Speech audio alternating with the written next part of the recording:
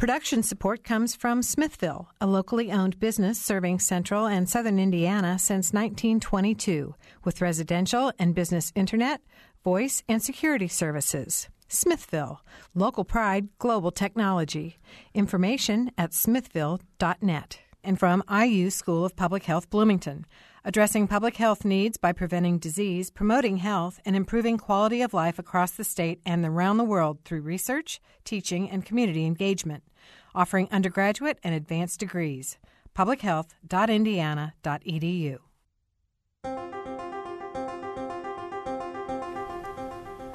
Hello and welcome to Noon Edition, a weekly news and public affairs show on WFIU. I'm WFIU WTIU News Bureau Chief Sarah Whitmire, sitting in this week for Bob and Mary Catherine. WFIU's Gretchen Frazee is also joining us here in the studio. Welcome, Gretchen. Today, we are talking about homelessness and the efforts to find the right approach to reduce homelessness. Joining us in the studio are Rodney Stockman. He's the Permanent Supportive Housing and Data Analyst with the Indiana Housing and Community Development Authority. And also Reverend Forrest Gilmore. He's the Executive Director of the Shalom Community Center. Reverend Timothy Fagg is the CEO of the Lighthouse Mission, and David Carrico with the Adult Services. He's the Adult Services Director, of Centerstone. So thank you all so much for being here today. We want to make sure to get our listeners involved in the discussion, too. There are many ways you can submit your questions. You can, of course, call into the program. The number is 812-855-0811. Toll-free at 1-877-285-WFIU. You can also visit us online at wfiu.org/Noon Edition to be part of our live chat. So with that, we'll get things started. Obviously, a lot of conversations going on, it seems like all the time, about homelessness in the community and finding the best approach to combating it.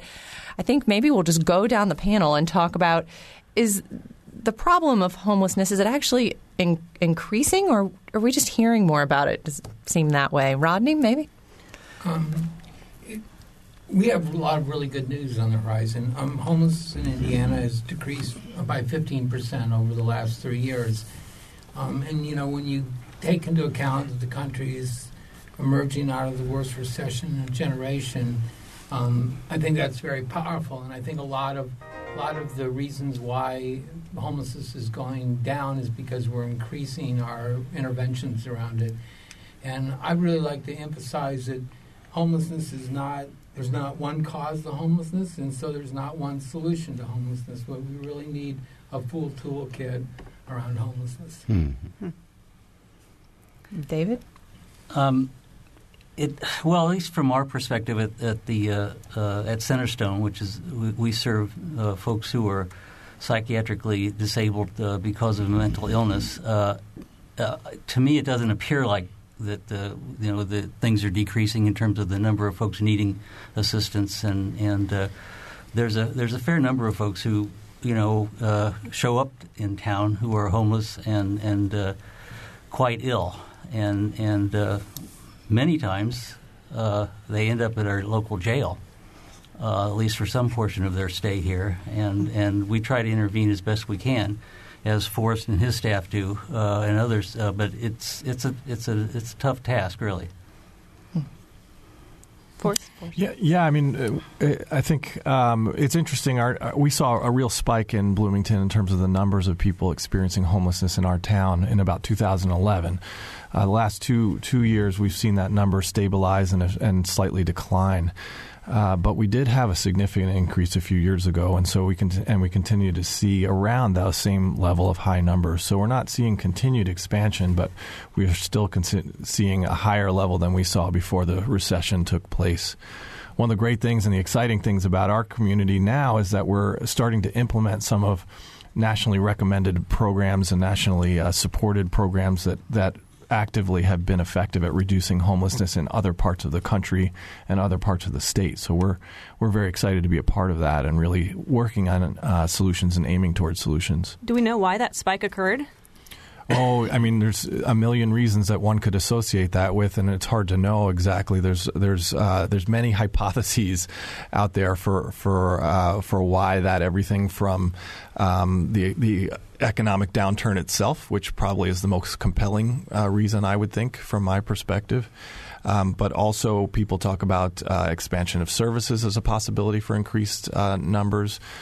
Some people talk about the change in how jails and prisons are dealing with people and releasing people more quickly. And so some people talk about that as an issue. I think there's probably a lot of different thoughts about what's going on. And the interesting thing is that's not just happening here in cities, both throughout Indiana and throughout the nation. We're seeing, particularly in cities, we're seeing increases of issues that people associate with homelessness, particularly panhandling and other issues like that. We're seeing that very widespread happening in Indiana and cities in Indiana and other places throughout the country.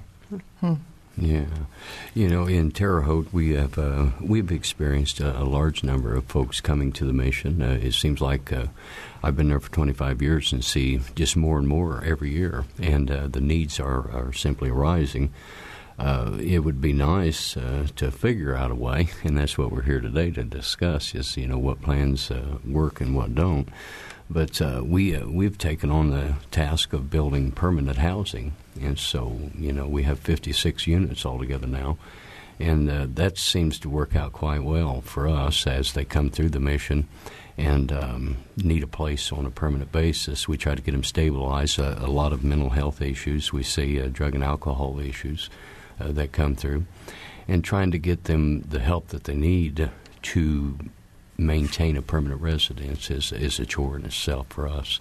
But we do have a success rate, and we thank the Lord for that. It's nice to be able to reach out and touch their hearts and their lives and give them some encouragement and some hope, and just continue to plug away with that.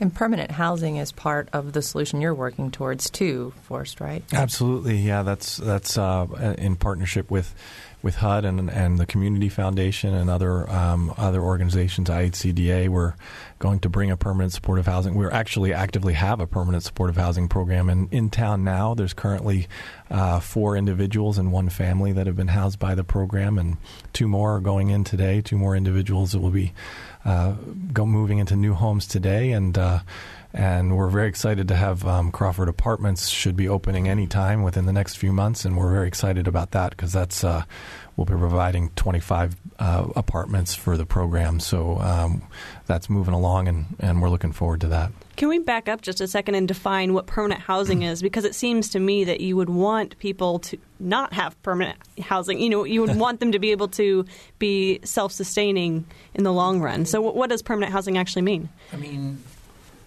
permanent housing is actually a name of HUD programs. I mean, the idea of permanent housing is you and I have permanent housing. I mean, and we want people who experience homelessness actually to reestablish their housing as quickly as possible, because there's just study after study showing that once people get housed, they can access services better, they can access mainstream resources better, and they can stabilize their lives better. I mean, I think when we first started what we call the Indiana Permanent Supportive Housing Initiative, which is to create 1,400 units of supportive housing, and let me just back up. When we say supportive housing, we mean housing that's affordable and housing that has services attached to it. And so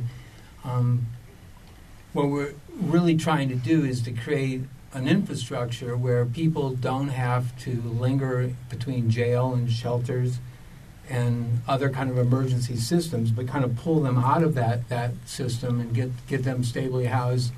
And there's lots of routes to being permanently housed, but I think the main emphasis is to make sure people have housing so they can have stable lives, and they can access employment, access services, and things like that. What are the criteria for getting into some of these permanent housing groups?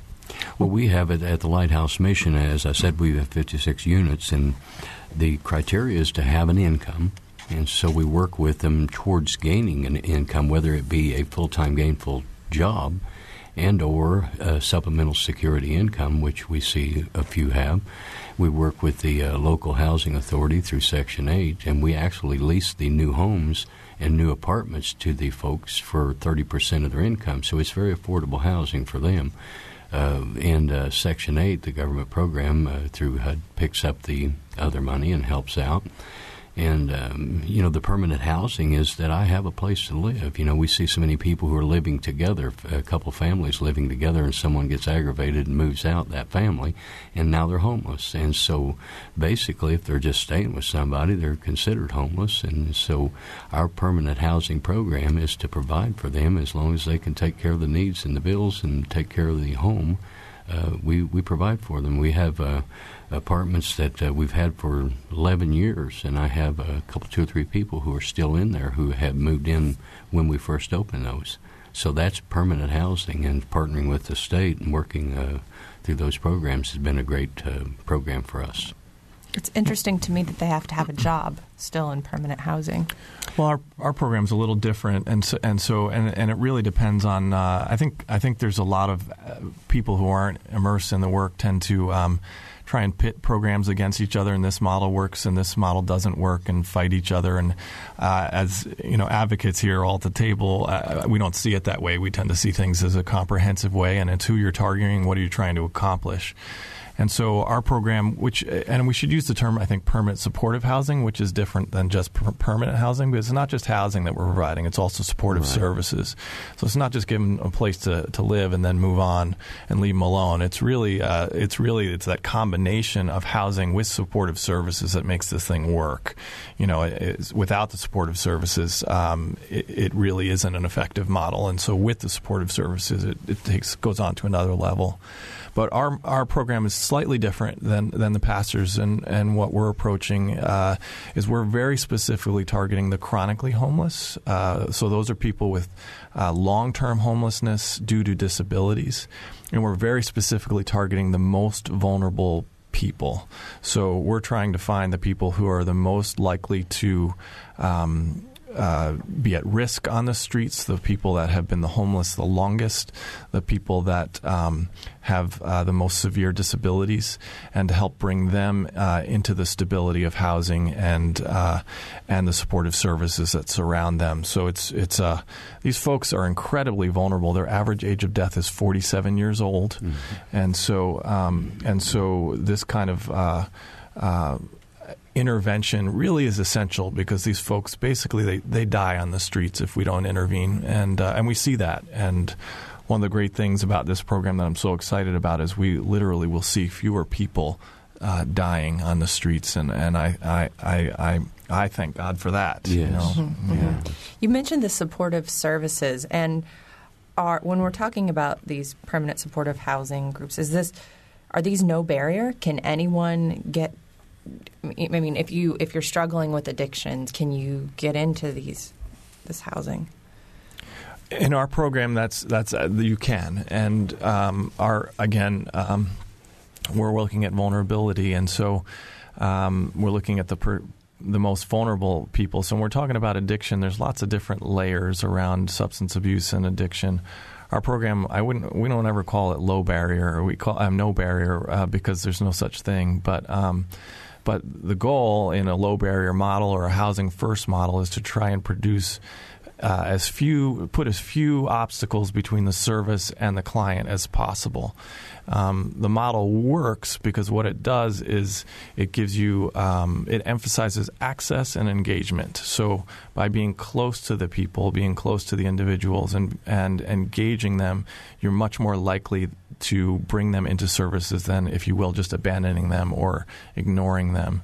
By that closeness, you help them do better. And this is shown statistically. This is not something we just made up because it feels good. It's something that tons of evidence has been used to show that this actually works. Our model is low barrier in that there are behavioral requirements for people to maintain a home. They do have to They do have to be a good tenant, if you will. They do have to be responsible to their fellow tenants, to the property, to the neighbors and such.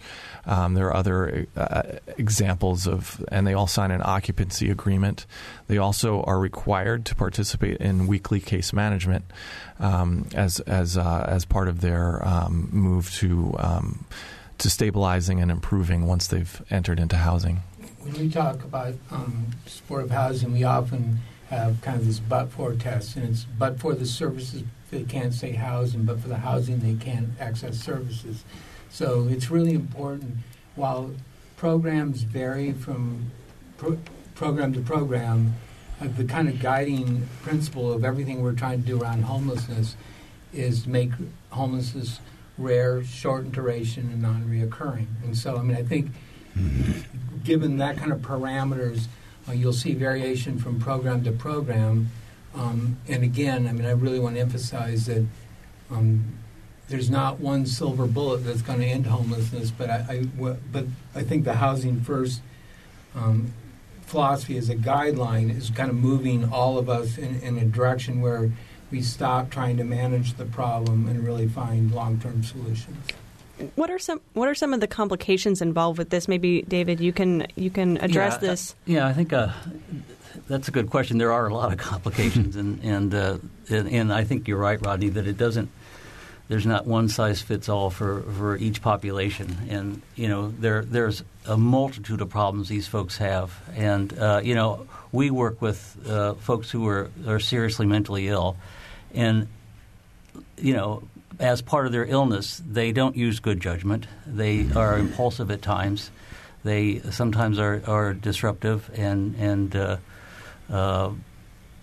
don't get along sometimes with others at times. So we do try to intervene very effectively with those folks, and will strongly encourage, sometimes require medication, folks taking medication to control their illness, and sometimes and oftentimes, quite honestly, will require a payee-ship for us to manage their money. We manage a lot of people's money currently, and that's key to their stability. If they're going to stay out of the hospital or jail or just general homelessness, they need to be stable financially, stable psychiatrically, and live peacefully with others. And so we wrap around as many services as we can like that in order for them to be successful. And this type of housing we're talking about is really precious. It's quite rare, quite honestly. These 25 units that Forrest is talking about is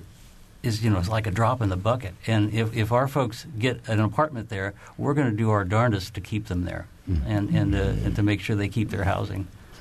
I want to remind you, you're listening to Noon Edition on WFIU, and today we're talking about homelessness and the efforts to find the right approach to reduce it. You can join the conversation, 812-855-0811, or follow us on Twitter at Noon Edition, and you can ask your question there. I want to talk a little bit about just mental illnesses, because it doesn't seem like we can have any discussion about homelessness without talking about that. I'm wondering if with these permanent supportive housing groups, if we're not, are we having regular check-ins with people to make sure maybe they're taking medicine? Are we helping them get access to that? Or maybe they're not getting as much one-on-one attention if they're not being seen in a shelter?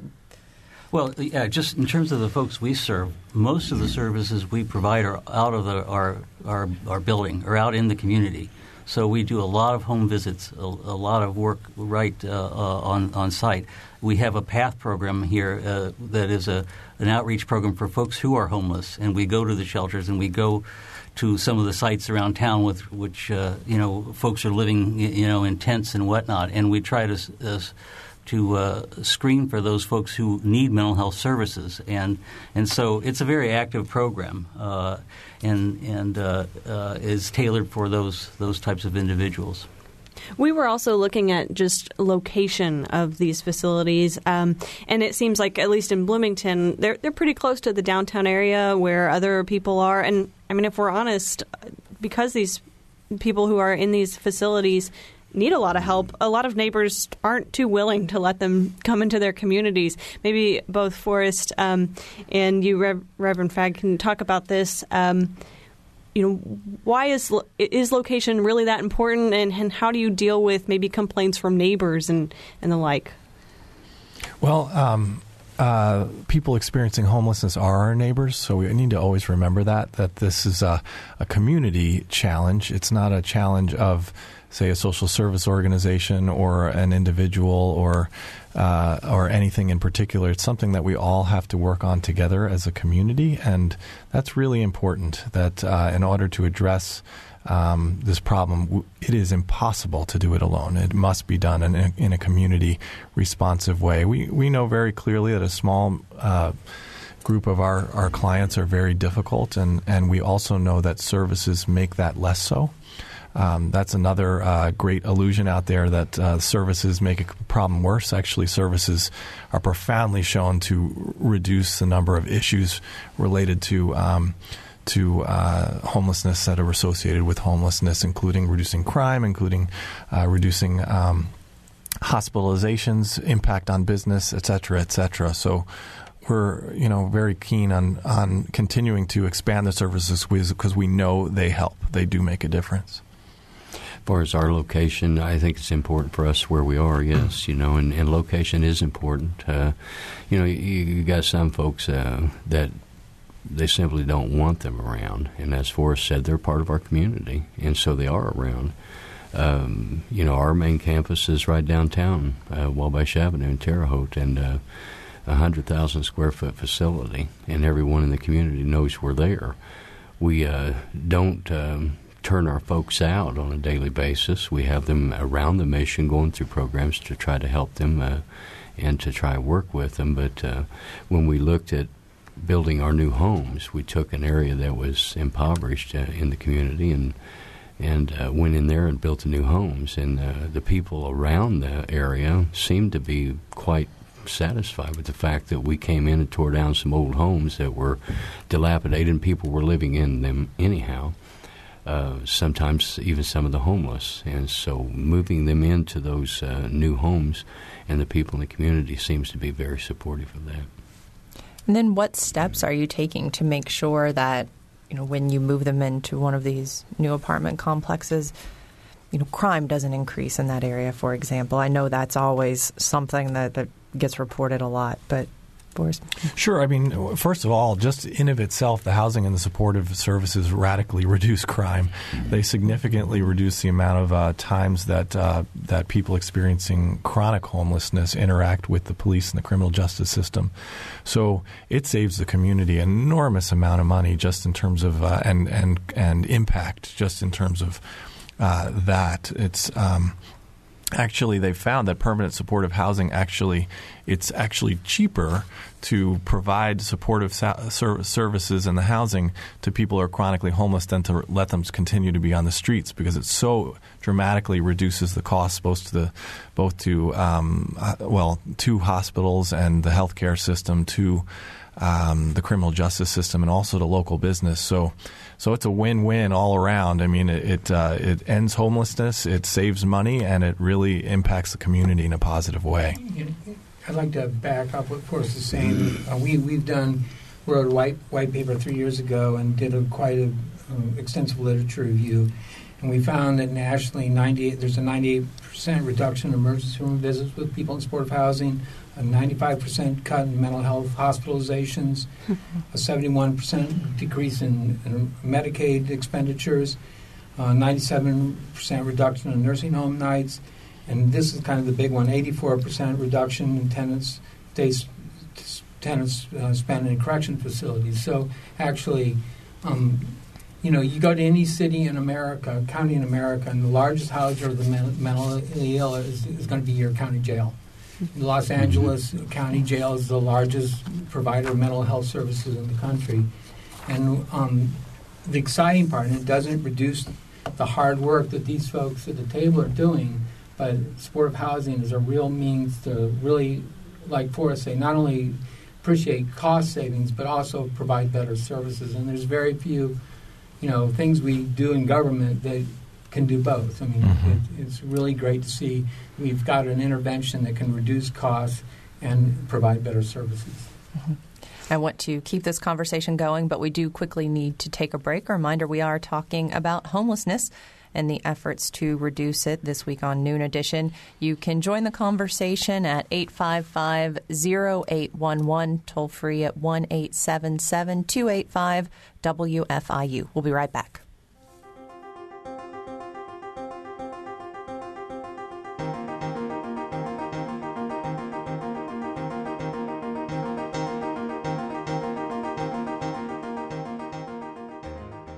This is Noon Edition on WFIU. Production support comes from Smithville. Information at smithville.net. And IU School of Public Health Bloomington. Online at publichealth.indiana.edu. WFIU News covers South Central Indiana and the state each day. You can read news throughout the day as it's posted on our website at wfiu.org. And you can pick up a digest of all the top stories. It's like a newspaper delivered to your inbox each afternoon. It's a free and easy way to stay on top of not only the headlines, but also the in-depth audio, video, and print news stories you can't get anywhere else. Subscribe right now at wfiu.org/news. I'm Sarah Whitmire, and you're listening to Noon Edition on WFIU, joined in the studio by co-host Gretchen Frazee. Our guests today include Reverend Forrest Gilmore. He's the Executive Director of the Shalom Community Center. Rodney Stockman is the Permanent Supportive Housing and Data Analyst with the Indiana Housing and Community Development Authority. And Reverend Timothy Fagg is the CEO of the Lighthouse Mission, and David Carrico. He is the Adult Services Director with Centerstone. Thank you all again for being with us today. And we are talking about homelessness and the efforts to reduce it in Indiana. You can join the program at 855-0811, toll free at 877-285-WFIU. We've been talking a lot about permanent and supportive housing. I want to drill down a little bit and just talk about a specific population within that, I guess, just women and children and how they fit into permanent and supportive housing and how, in particular, they might be benefiting. I think it's important to remember that permanent supportive housing are for both head of households with families and single individuals with disability. I think the family homelessness issue is also being addressed by what we call rapid rehousing. During the stimulus, one of the stimulus programs called Homeless Prevention and Rapid Rehousing, and it really is aimed at a segment of the homeless population, and families are often in this. They'll have one experience of homelessness, and as long as it's kind of a shorter in duration, they can get out of the system relatively quickly. So I think that's all part of the toolbox I'm talking about, is that the guiding principle is still, let's get folks out of shelter as quickly as possible, get them reestablished in the community, and provide services for them. Yeah, absolutely. And you know, the one of the things that's so great about the permanent supportive housing program recently is we just did house our first family, and so some families are fit that category of chronic homelessness due to disability, and so permanent supportive housing is a totally appropriate intervention. And in other cases, other interventions are more appropriate, like rapid rehousing and others. Yeah, I was remiss. I mean, the important thing to remember about rapid rehousing, it's not a permanent subsidy. It's a kind of a time-sensitive subsidy where folks are given rental assistance for up to like 24 months, and then they either what we call transition in place, where they can stay in the apartment they're in, or they can find new housing. But the idea is it's for people with lower barriers to housing or experiencing homelessness. But again, it's getting them out of the emergency system, which is costly, and kind of where we manage the problem, and really getting them back into the community with services on a more time-limited basis. One of the things we did in Terre Haute, again, is with our housing program, is we built a facility for women and children.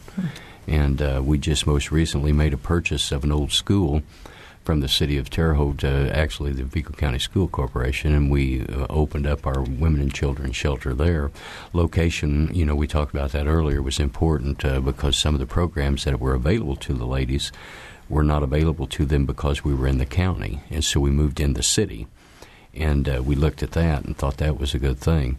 But the apartment complex that we have, and we have an entity within an entity, if you will, Lighthouse Mission Ministries also owns Central Eastside Housing in Terre Haute. And so building the new Virginia B. Klein Square at 18th and Chestnut was a program that we was designing for families and for women that are singles. So we have 13 units there, and all 13 of them, I believe, are occupied today. David, is there something different in the approach that you take when you're talking about women and children who are homeless rather than other individuals? Well, it's another complication in terms of presents a whole different type of problem, especially making sure that children are cared for and that they have adequate supports in place for themselves, and school, making sure school is continued and all. So it's vital that a family like this have a place to live, and hopefully a permanent place to live, not just a shelter. So, yeah, in terms of mental health, we all know that those kinds of homelessness is a trauma that people experience, and traumatic experiences like this stay with you unless you address them effectively. What sort of rules govern how you can house people, women and children, and then folks who might be sexual predators or something? And what sort of obstacles does that present then? I think we're seeing a lot more of the obstacles, at least from our standpoint, because there are so many sexual predators who are being released from prison with no place to go. And even meeting with the city of Terre Haute on numerous occasions and discussing that, what do we do with those who are in need of shelter? Because that I have children on property, a lot of them are not allowed around them. And so that kind of creates a problem for us to be able to house them. And so, it's something that they're just basically, in our community, I think they're falling through the cracks. It seems like you're in a position where you almost have to choose in a case like that. Do you run into that, Forrest? It's incredibly difficult in trying to navigate both of those challenges and issues with that potential threat. The good news is that in terms of there aren't that many sexual predators, for lack of better words. There are, a good number of people that ended up on the Violent and Sex Offender Registry, which is different than a sex predator, and you can actually see that when you. Can those be grouped together? Can you have women and children around folks who aren't? It all depends on the individual. You mean in if you're on that registry. Can you? It depends. Okay.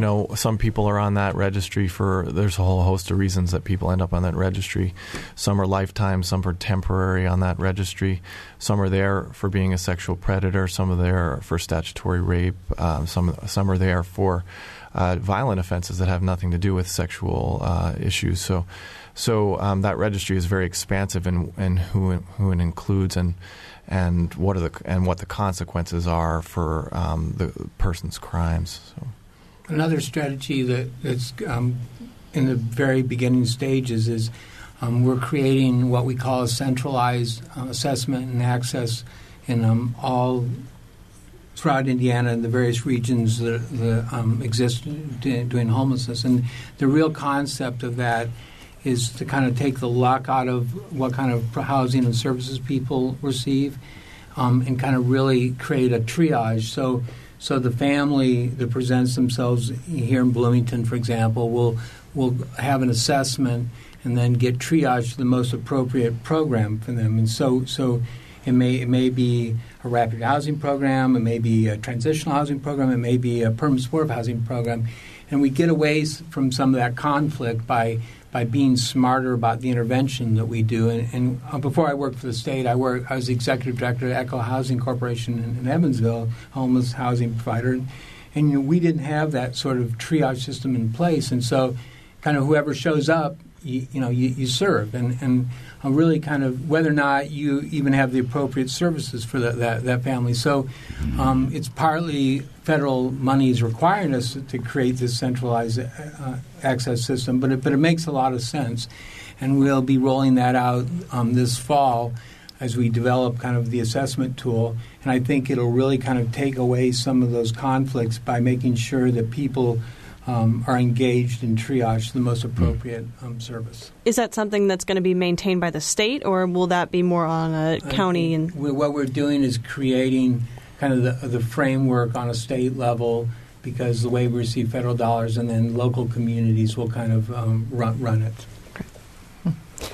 855-0811 or 1-877-285-WFIU is the number to call if you want to comment on today's discussion, or you can follow us on Twitter at Noon Edition. The website is wfiu.org/Noon Edition. You can go there and be part of our live chat. I want to just quickly here focus on Terre Haute, because we've done some reporting about some problems in one of the parks there, and homeless people, and then how to get them not to camp there and bring alcohol and have fires and things. I'm wondering particularly about that when you have people who maybe they don't want to be in the shelters. Right. We've seen that, being at the mission for the length of time that I have. And, the winter months, folks really look for a place to stay. And, it's cold. And spring comes, summer comes, and we find that they abandon the shelter and go to the park. So, Hawthorne Park has always been like that for the 25 years that I've been at the mission, watching them go. And, what most folks don't really understand, and I did talk with one of the fellows from the radio program here the other day and shared, but they don't understand that a lot of these people have an income. They have an SSI check, about $670 a month, and so they're living at the park because they choose to. It's not because we don't have the ability to provide for them. We do have the ability. I have a 250-bed sleeping capacity. I'm not the only facility in Terre Haute that provides. Catholic Charities has a shelter as well. And, so I know that there's a bed availability and space, but sometimes they don't want to abide by the rules. And we say no drinking while they're staying there, no drug use. And, we have children that are staying there. They shouldn't have to be subjected to that. And so our rules are, set and established by my board of directors. And, the people who choose to go to the park, they choose. We can't make them stay out of the park. The city has talked with me on occasion, and the county. What do we do with them? I said, well, it's a county park, and you own it, so you can ask them to leave, and they can come back to the mission, I suppose. But they do go there every year.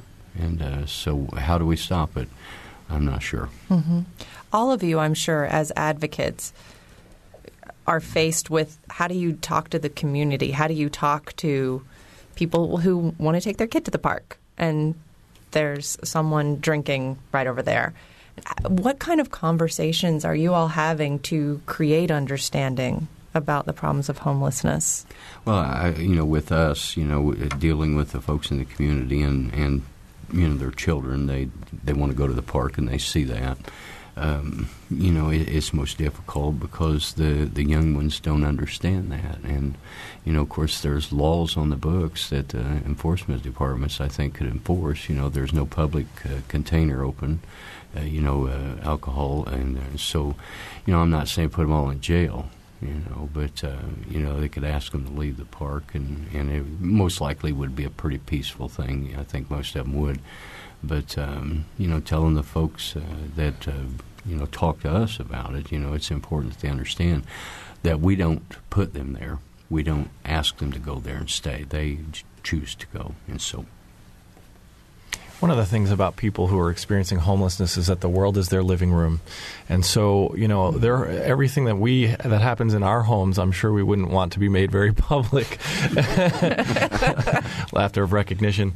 And that's the case for people experiencing homelessness, that they are that their lives are constantly exposed to the rest of the world, and which makes it very challenging, not to mention that there are many significant issues that lead to chronic homelessness in particular, including mental illness, severe mental illness, and substance abuse disorder.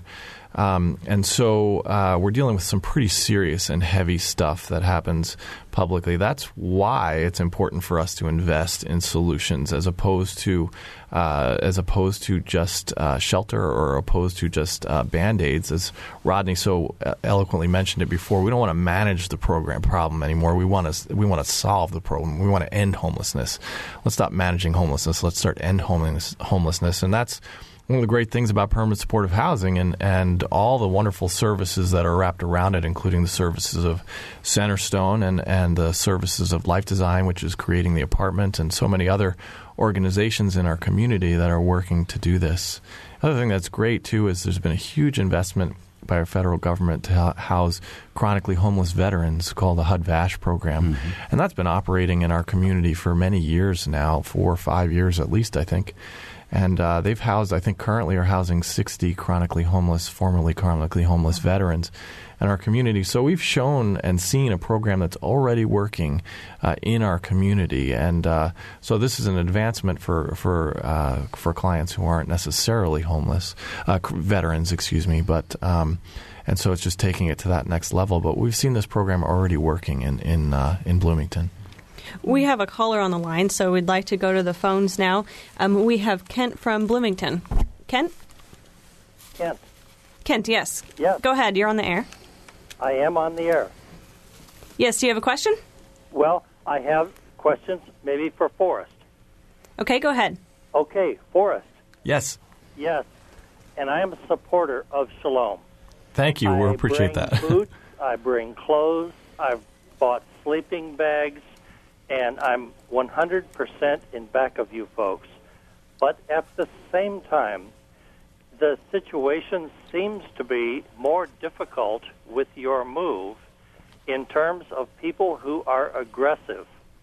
And there's times that I have pulled in with coats and other things, and I know wintertime is coming, and basically I can't even get in the front door because they're out there wanting those clothes. And I give them away. I hope they're going to somebody that needs them. But, I don't even get in the door. Secondly, would you comment with regard to our folks in the state of Indiana who have seemed to eliminate all of the resources for people, particularly veterans, that have maybe severe mental or psychological difficulties and cannot get into any kind of state assistance. And finally, I think I heard one of your folks just say something about, and this was Terre Haute, that there was assistance for $661 or $671 a month. Where in Bloomington can these folks possibly live for that kind of money when the student housing has increased the general rent in the area of Bloomington so tremendously high? Okay, a lot to get to there, Kent. Let's go ahead and let Forrest jump in here on your first question. Well, thanks for your support, just to start with that, Ken, and I appreciate it. We have noticed a significant change over the last several years, especially with just, I think simply as a product of the increased numbers that we're seeing. Shalom has actually taken some and made some moves over the last years and months to try and improve both what's going on at our center and in the community. We're actively working with the police to help navigate that situation, as well as working with just this housing program, for example, will have a big impact. We're also redesigning the center a bit better to make it more accessible and easy to get into and create less of that sprawl around the property, which you're talking about, which I think is exactly that, is a challenge. Sometimes aggression comes out of desperation, and so I don't mean to pretend that the people that we're dealing with are all noble saints, and they all, there's just as any group exists, there's people that have all kinds of challenges and backgrounds and issues. Just with increased numbers, we've seen increased challenges since 2011. That has stabilized a bit and reduced a bit, and I think we're working on some active things to change that. So I'm hopeful about that. I don't even remember your second the question. eliminating resources for veterans with Right. mental illnesses. Rodney, maybe that's a better question for you? Or? Yes, the HUD-VASH program, which is really interesting because it was one of the very few programs that was excluded from sequestration, provides both a housing subsidy and VA services. So when we talk about perm-swerve housing, we often talk about a three-legged stool of funding. You have capital money for the bricks and sticks, service money for the services, and then operating money because you're right. An SSI check will not get you an apartment anywhere in Indiana. I recently did a study and found that on SSI income, what we call fair market rent, which is the medium rent in any community, your SSI income will be consumed by 80% of that rent money. So the rental subsidies are really important. HUD-VASH is a really successful program. We're opening up a perm-swerve housing project for veterans in Gary. It would be 75 units, and another one in Indianapolis, which is about 70 units. In all those programs, we're really working hand-to-hand with the VA and really making sure that we get service funding because you're exactly right. I mean, it at some point this becomes a question of dollars and cents. And one of the things that frustrates us from a housing perspective is, sequestration basically did a blanket cut of every program and doesn't allow federal agencies like HUD to target funding. We can live with the decrease in funding. I mean, we have a budget crisis, but kind of being smart about where the money gets cut is I think, really important. But again, the HUD-VASH program was one of the few federal programs outside sequestration. Homelessness also, I think, don't people know this, but it's a relatively new phenomena in such a major way, and it really expanded and exploded in the early 80s. It's it's always been around to some degree, but that's when it really took off in the United States, and that certainly coincides with a lot of things that occurred right around then, including a drastic reduction in financial support for mental health services. And Tim, I do want to give you just a chance to respond to that because I don't think you were meaning that they could get by on $661 a month. No, there's no way they can get by on $600 a month or $670 a month. It's, again, the supportive services that are available. And so that's what we try to work with them on is to get them plugged into the services that are available that will come alongside them and assist them and keep them in permanent housing. And so that's where it is. We just have a few moments left in the program, but we have time for a few more calls. 812-855-0811, toll free at 1-877-285-WFIU. You can follow us on Twitter at Noon Edition or visit us online, WFIU.org/Noon Edition, to be a part of our live chat. You mentioned, the caller was talking about veterans services in particular. Can you talk about just in Indiana how big of a problem it is with veterans? I don't know if you have data on when we're talking about the homeless population, what percentage of that is veterans? About 20% of the homeless population in Indiana are defined as veterans. And again, to be defined as a veteran in these programs, you have to be in an active theater. And so it's not even everyone serves. I mean, National Guard is outside of that, and so it's very, very specific definitions. The VA has a 5-year plan to end veterans homelessness, and it's a major emphasis of a lot of the work around homelessness nationally. And again, the HUD-VASH program, while not large enough, is really expanding, and I think there's actually a lot of attention to veterans right now. Okay. Right. We have one more caller on the line I think we'd like to get to, and we just have a couple more minutes. So, Victor from Spencer? Right. Go ahead. Yeah. Shalom was a great deal of help to me personally in late 2008 and 2009. I do have friends from that era that I'm still in contact with, and I'd like to second Ken's comment about aggressiveness. And I'm hoping that Shalom will make the steps that I'm hearing Forrest describing to make it a safer place for people to come to. As I understand, I have two friends in particular who both have had incidents. One who was knocked to the ground from behind inside the Shalom facility over some use of laundromats, another who felt threatened at breakfast and just decided this is too much trouble.